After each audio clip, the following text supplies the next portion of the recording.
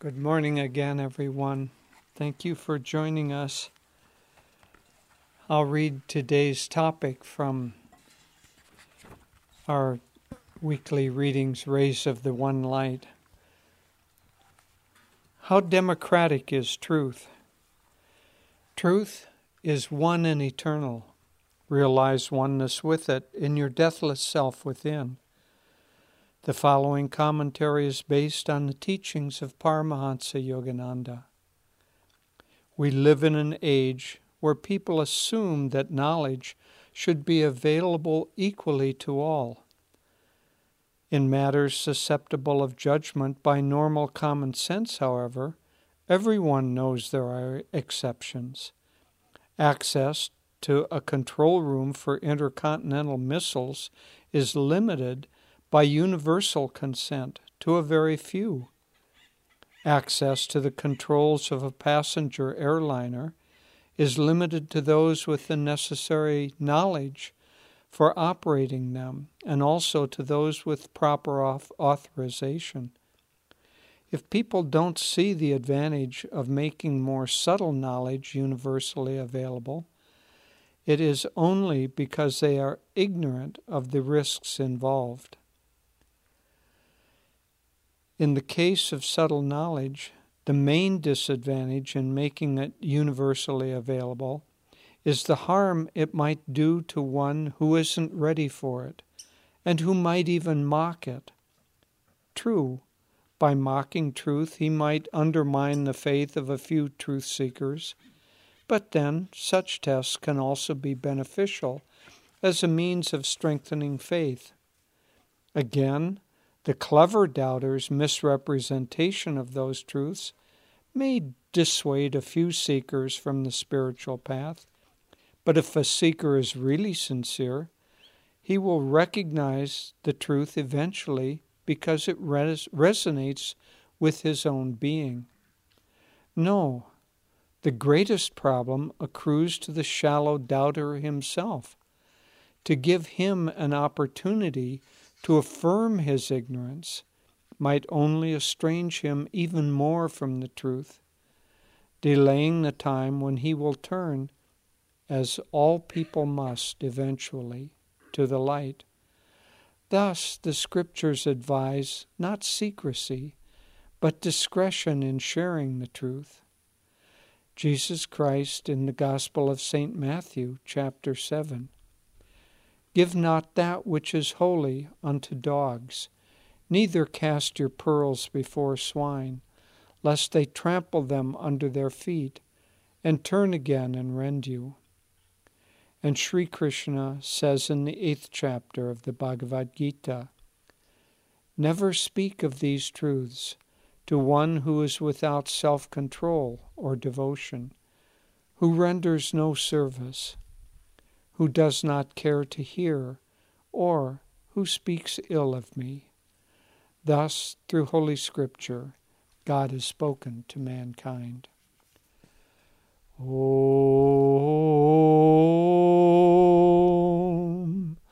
Om, Om.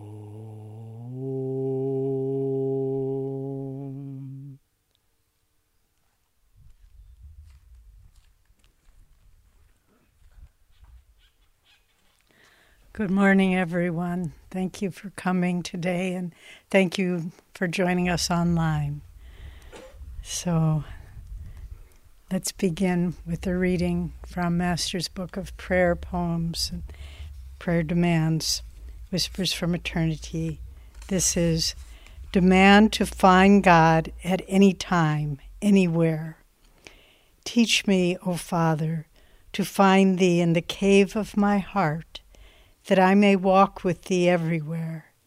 Teach me to hear Thee in silence, that I may hear Thy voice beneath outer noises. Teach me to find Thee in inner peace, that I may be with Thee calmly in the midst of outer tumult. Hubbub or silence, tumult or peace, I care not, so long as Thou wilt teach me to find Thee anywhere, at any time.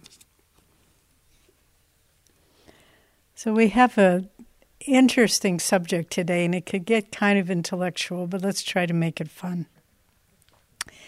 How democratic is truth? I remember some years ago we were having a discussion with Swami Kriyananda, and somehow we spoke with him on many, many topics, wide range, wasn't just work or teachings related. But in this particular incident, we were talking about politics and government. And we mentioned, well, looking at the world, you can see that democracy is clearly the best form of government. And Swami very much surprised us with this answer. He said, not at all. He said, in this age, this lower age of Dwapara Yuga, democracy is probably the best thing we can come up with. In fact, there's a story that after the founding fathers finished writing that really remarkable document, the American Constitution, United States Constitution, I believe it was Benjamin Franklin who said, "We have given you democracy, now let's see what you do with it." And look what we've done with it these many years later. But so Swami went on to say, in a higher age, the best form of government is that of the enlightened monarch, the philosopher king, someone who is God-attuned, who makes decisions based on wisdom, based on divine attunement and guidance. And this is the best way that a country or nation, a people can be governed. Well, Swami goes on to say about there are clearly situations that cannot be democratic. What does democracy mean? The root words demo is people, krasi is government, so government of the people, by the people, for the people, as it says. But what Swami is saying is there are clearly levels of truth that everyone can't access, either by lack of intelligence, lack of understanding, closed mind, prejudice, whatever it might be. And so the limitation of democracy is that everyone gets a vote. And whether you have intelligence, whether you have objectivity, whether you have a real clear vision of what should happen to lead a good country, you get your vote. And so it is that we find that very often people's decisions are just based on emotion. They're just based on who's the better showman out there. And then, he must be a good candidate. And I remember another instance with Swamiji. We were listening to a piece of music by Mozart, and Swami was everything you did with him. I mean, it could be the most trivial, the most exalted. He just took it to the deeper level. And so we were listening to this piece of Mozart, and Swami just said very quietly, under his breath almost, he said, Mozart was such a consummate artist. He never compromised integrity for showmanship. And that's what's so wrong with so much of politics. It's just showmanship. And integrity, the quiet voice of truth, very often gets kind of sidelined. But nevertheless, truth exists. No matter how much we get confused, no matter what people do to disrupt the environment or the economics or whatever it might be, truth exists. And there are those people who are able to perceive it. Not everyone, but there are those. And it's up to people who are seeking truth, as we all are, because God is truth. God is many things. He's truth. He's love. But there is an eternal truth that is part of the very fabric of creation, the molecular structure, you could say, of creation, and that's truth. And it's up to us to try to perceive what that truth is. Pull aside the veils, pull aside the showmanship of the world, and just listen and look for the quiet voice of truth that is always there speaking humbly, quietly in the background. Master said, I will come back in the future, and I will sit in the back of the church, and I will know you but you won't know me, and I will watch all of you. What he was saying was the quiet presence of God is eternally there, and we may forget it. We may forget truth in the showmanship of the moment, but it's always there. It's always there to be found. And so in this instance of not sharing truth with people until they're ready, well, it makes sense on so many different levels. Because, for example, if you wanted to study, let's say, ballet, in your very first class, the teacher said, okay, now we're all getting on our pointe shoes and let's go out there and dance on pointe, and you'd break an ankle. You'd get so discouraged and you say, this is not for me. But if a good teacher, and most of them are very good, will say, okay, let's start easy. Let's do a few little warm-ups here. Let's learn to strengthen our feet, stretch our feet, strengthen our ankles, all and build bit by bit till finally when you get to the point where the teacher said, okay, let's go on point, it's just very natural to you. Well, so it is with spiritual teachings. We have to start where we are.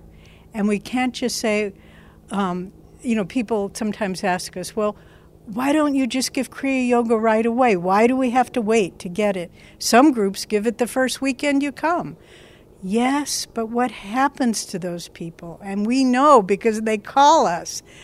Some weeks later, they're saying, I totally don't understand what I was taught. I stopped practicing. I'm not ready to do this, to discipline myself every day.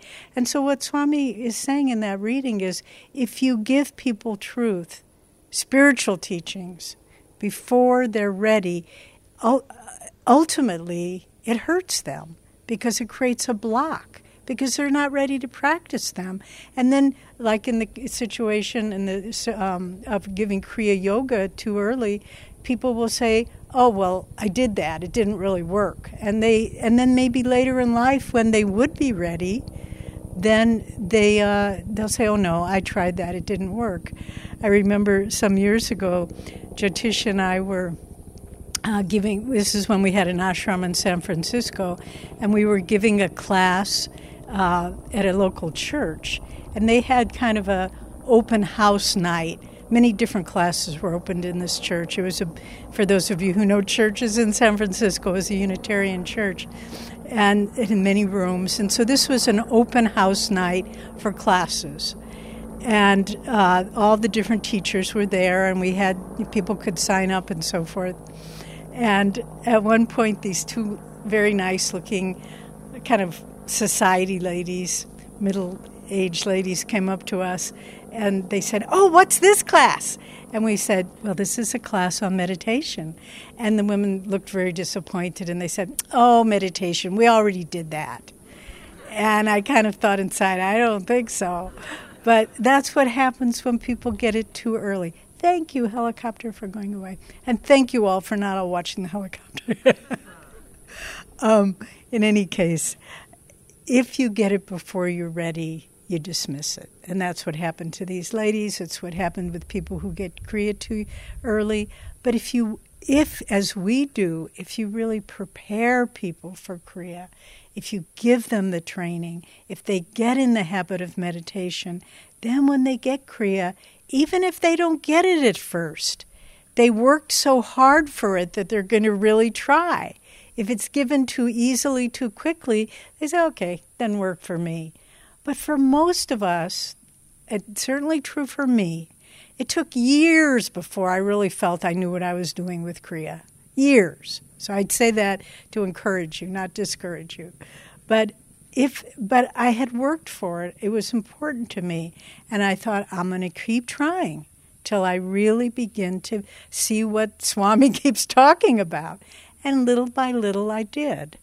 And so it's important for all of us to understand that we need to receive things when we're ready, when we're open. And it talks in the passage from the Bible, very famous passage, do not cast your pearls before swine. And I have to just share, there's a very humorous story. Some of you may know it. There were two women. They were kind of known as rival wits in New York in the 30s and 40s and 50s, actually. And they were both very accomplished women, Dorothy Parker and Claire Booth.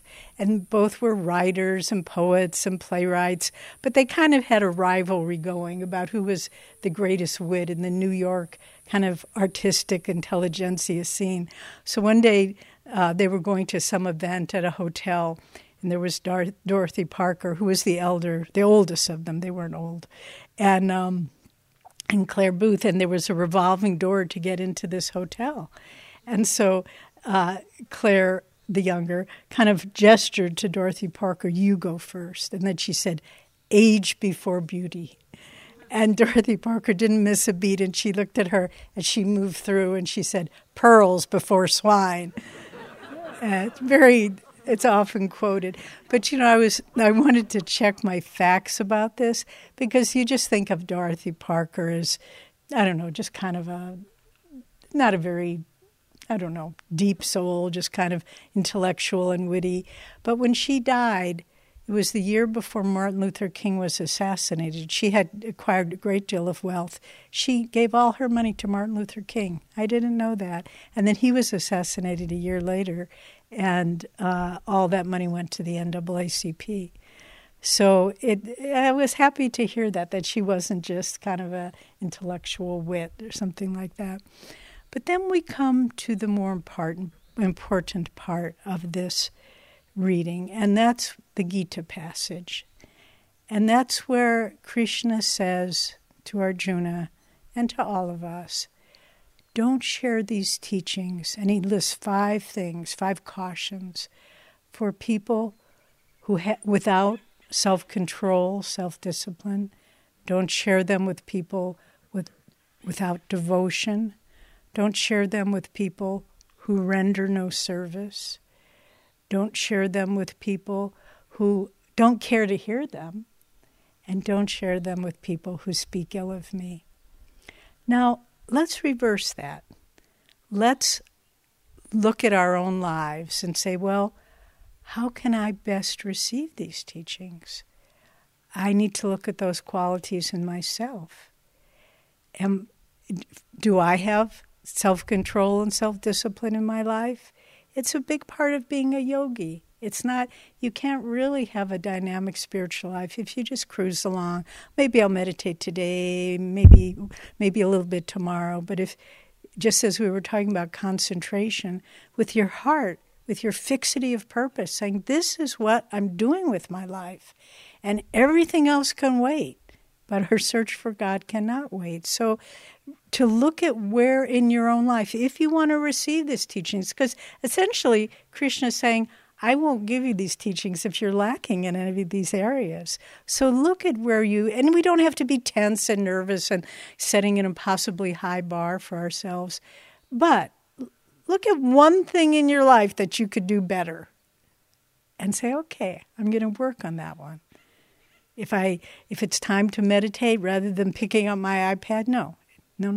It's time to meditate. And so look at what you can do to discipline yourself more. Second, unless you have devotion, I can't give you these teachings. And so look at, am I deepening that devotion? Am I reading a little bit from Master or Swamiji every day? Am I looking in their eyes? It's good to have a discipline. We have to have a disciplined meditative practice, but without devotion, it can just become mechanical.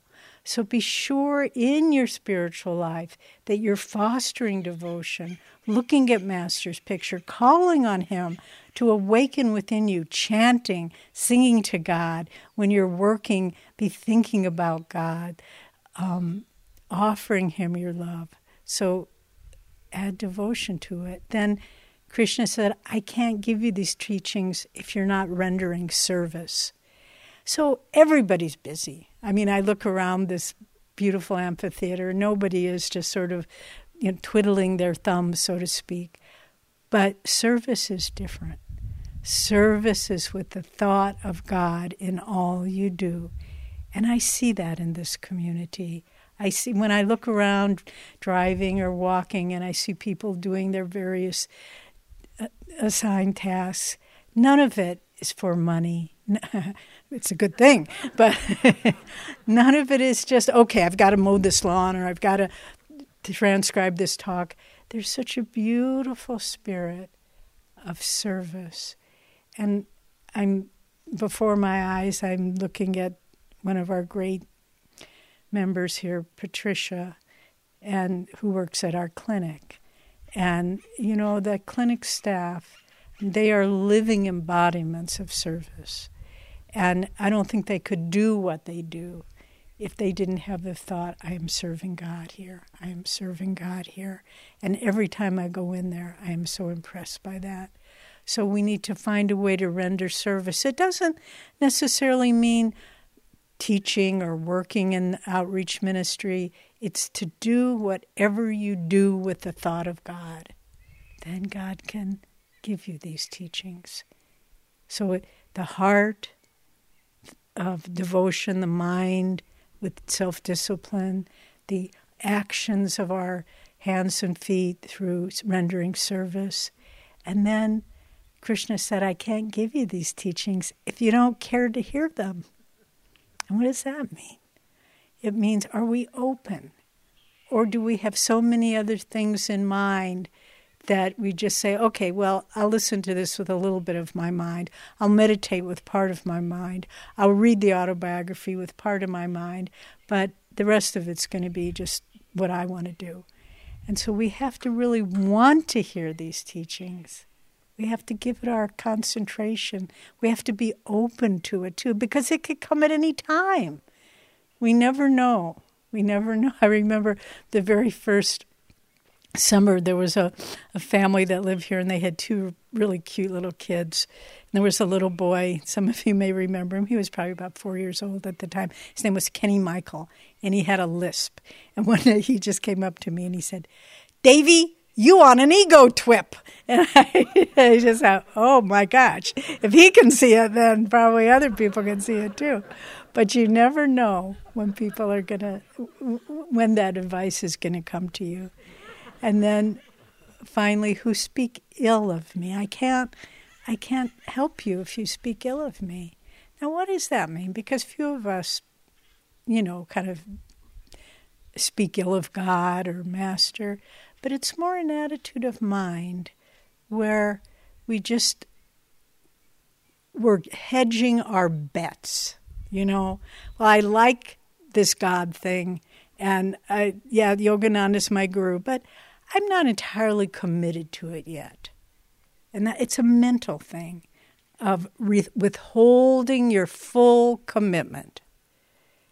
And when we can move past that, then we can start to, then Krishna says, then I can give you my teachings. But I want to also touch on a last point. Sometimes people feel, I think we all do, but a friend of mine said this recently, I feel like a fraud on the spiritual path because there's so much of me that is resistant. And I want to really assure you that as long as there is some part of you that wants the spiritual life, even if it's a little bitty part, you're not a fraud. That's genuine.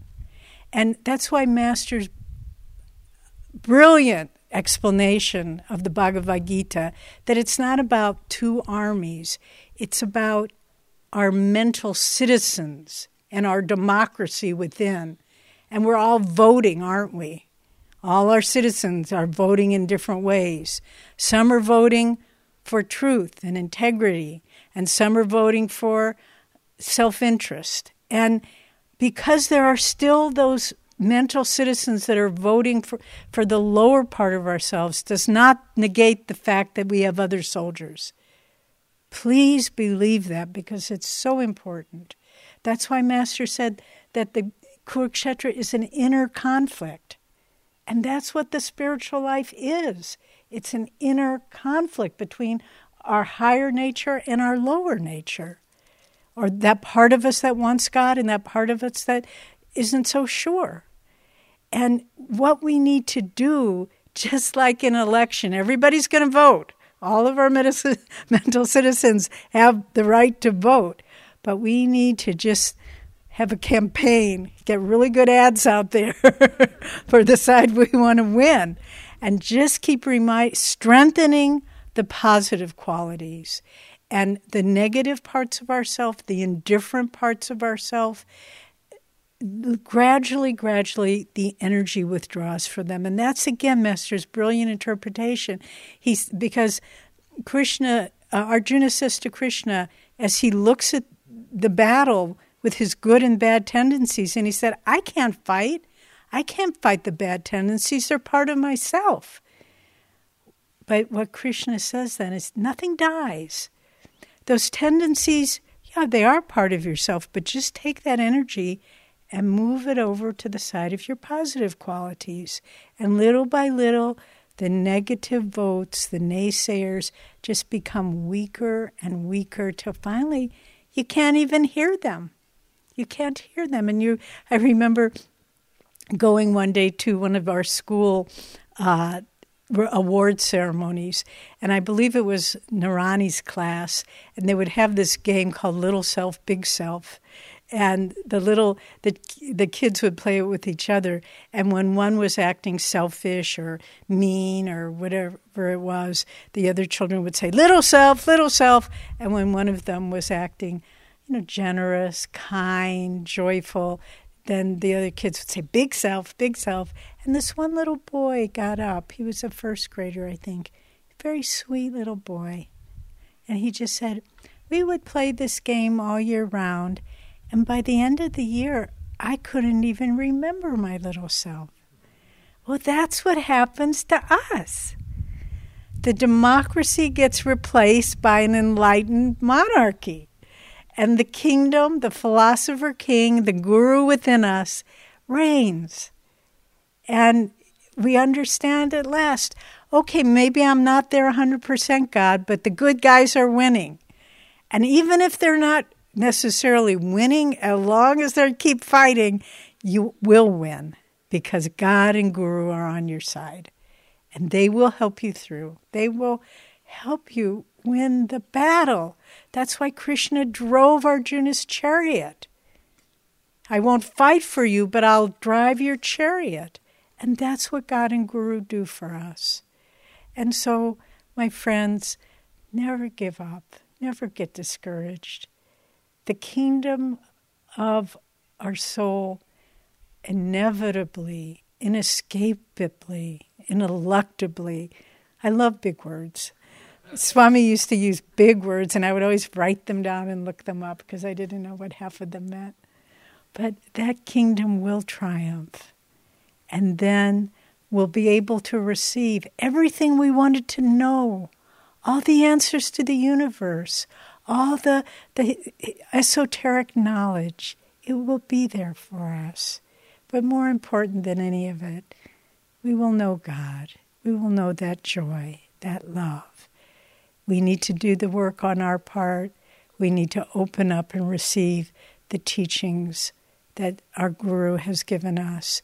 And then we have to just accept ourselves and say, Lord, maybe I'm at the very end of the race, but I'm still running, and I won't stop until I cross the finish line.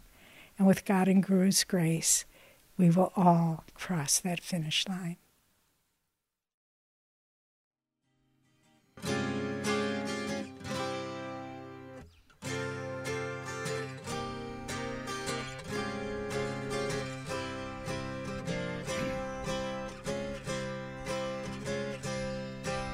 Some men call it progress, down with those who doubt.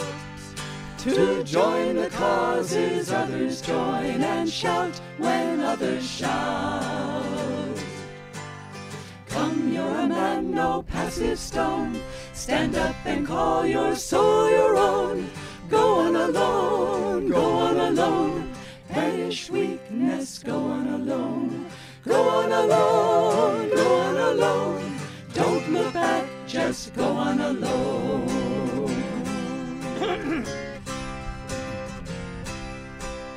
Some men lack the daring ever to be free. They shun the heights and crowd the depths and court security. Come, you're a man, no passive stone. Stand up and call your soul your own. Go on alone, go on alone. Banish weakness, go on alone. Go on alone, go on alone. Don't look back, just go on alone.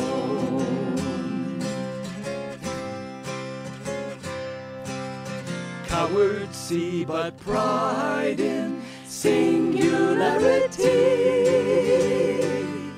Oh, never mind if men are wrong, so long as they agree.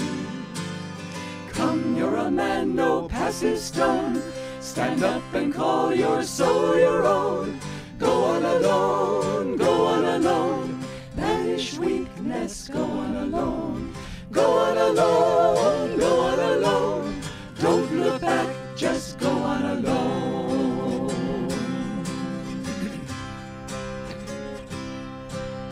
Claim the power within you, error to defy. The world may change or disappear, but truth can never die. Come, you're a man, no passive stone. Stand up and call your soul your own. Go on alone, go on alone. Banish weakness, go on alone. Go on alone.